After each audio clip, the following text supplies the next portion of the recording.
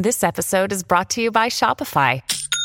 Forget the frustration of picking commerce platforms when you switch your business to Shopify, the global commerce platform that supercharges your selling wherever you sell. With Shopify, you'll harness the same intuitive features, trusted apps, and powerful analytics used by the world's leading brands. Sign up today for your $1 per month trial period at shopify.com/tech, all lowercase. That's shopify.com/tech.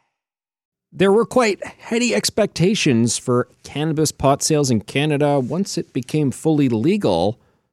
What's happened in the coming on 6 years, over 5 years, since the government of Canada legalized and regulated cannabis on October 17th, 2018? And then we saw subsequent stores, producers popping up all over the place. You know, I have this old joke I tell. It's now become an old joke. Hey, I got this great business idea. Let's open up a pot store on an intersection in Toronto. Because, yeah, that's everywhere. And the whole, there are two ones at an intersection now is common. And I sometimes see a person once or twice coming and going from them. But, if there's a beer store in LCBO, there's people streaming in and out. I don't see people streaming in and out of these stores.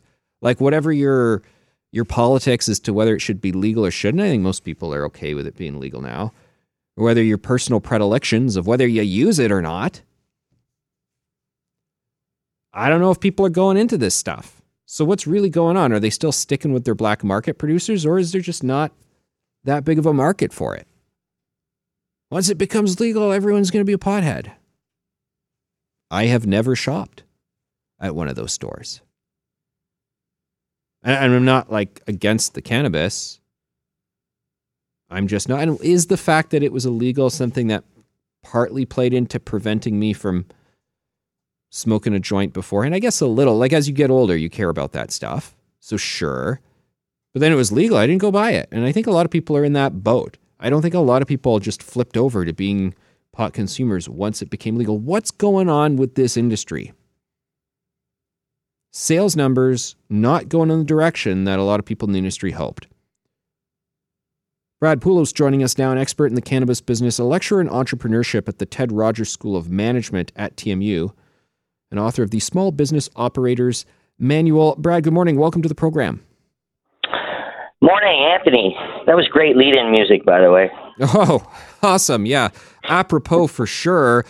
Although maybe not too many people lighten up a joint and listening to the tunes as industry was expecting. Brad, tell us what's happened in the 5 years since legalization.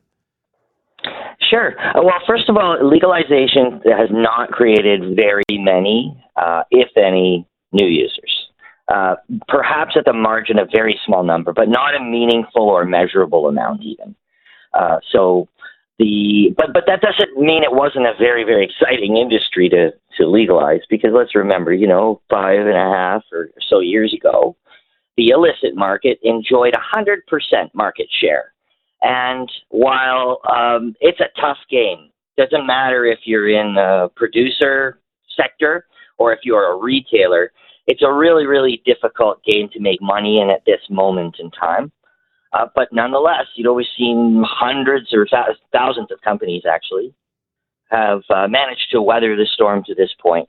But we're definitely in a consolidation phase, and we're seeing a few companies are either going bankrupt or selling themselves off at numbers that they really aren't too excited about and are nowhere near what they capitalized for.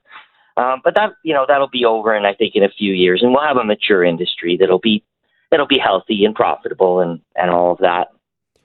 Brad, why the disconnect? Why did we get so many heady expectations and then things just didn't materialize?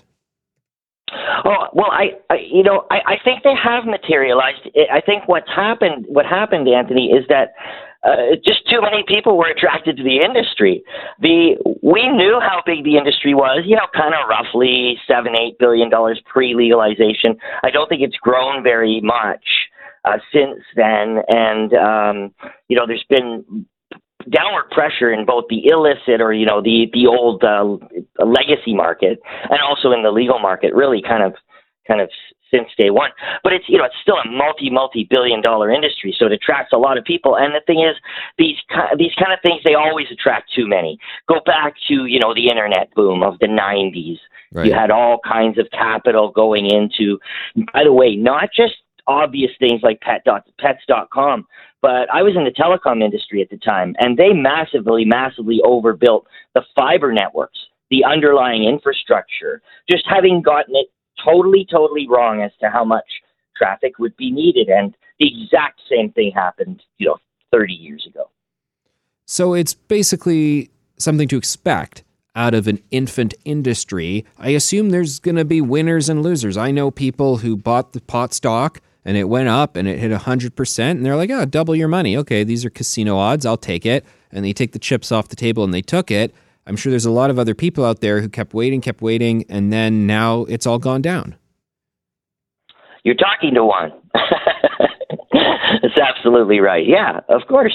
So, and again, it's, I think any time that you've got an industry that promises to be several $billion in a country the size of Canada, that's going to attract a lot of people. And so, I of course talk to a lot of people about this industry, and there are proponents of the idea that, well, maybe we should have limited the number of stores. Sounds great, but how do you do it? The devil's in the details. So that means now we're going to ration stores. So now the government's going to pick winners and losers. That's certainly doesn't line up with my politics, and I think most people will agree it's not the best way to do it. You got to let the market work. Yeah, and I guess the conversation about this industry, has it been a bust or something? My perspective, I'm a free market guy, so I said, okay, people are buying and selling in this product, which isn't hurting anyone. So, I guess excess is hurting anyone, but booze is out there. So fine, let's liberate it. We liberated it, and part of my question I want to ask Brad is, did something wrong happen in all of this? But I think, no, we can just say it's the industry working out. Like there we go. We opened it up and people did stuff. Some of it worked, some of it didn't. Is that fair to say, or would you place fault at the feet of anyone? No, I think you've perfectly characterized the industry. And by the way, this was seen at least by people that have gray hair like me and that have some knowledge of strategy. So it was, I foresaw the shakedown that started about 3-4 years ago, a year and a half prior to legalization. You just had to kind of watch the trend of how much money was coming into the industry, how much capacity. We had a thing at the time called funded capacity, which was kind of a dumb number, but in hindsight, it's kind of helpful to me that they had it, because I was able to size up the industry from the point of view of kilograms of weed.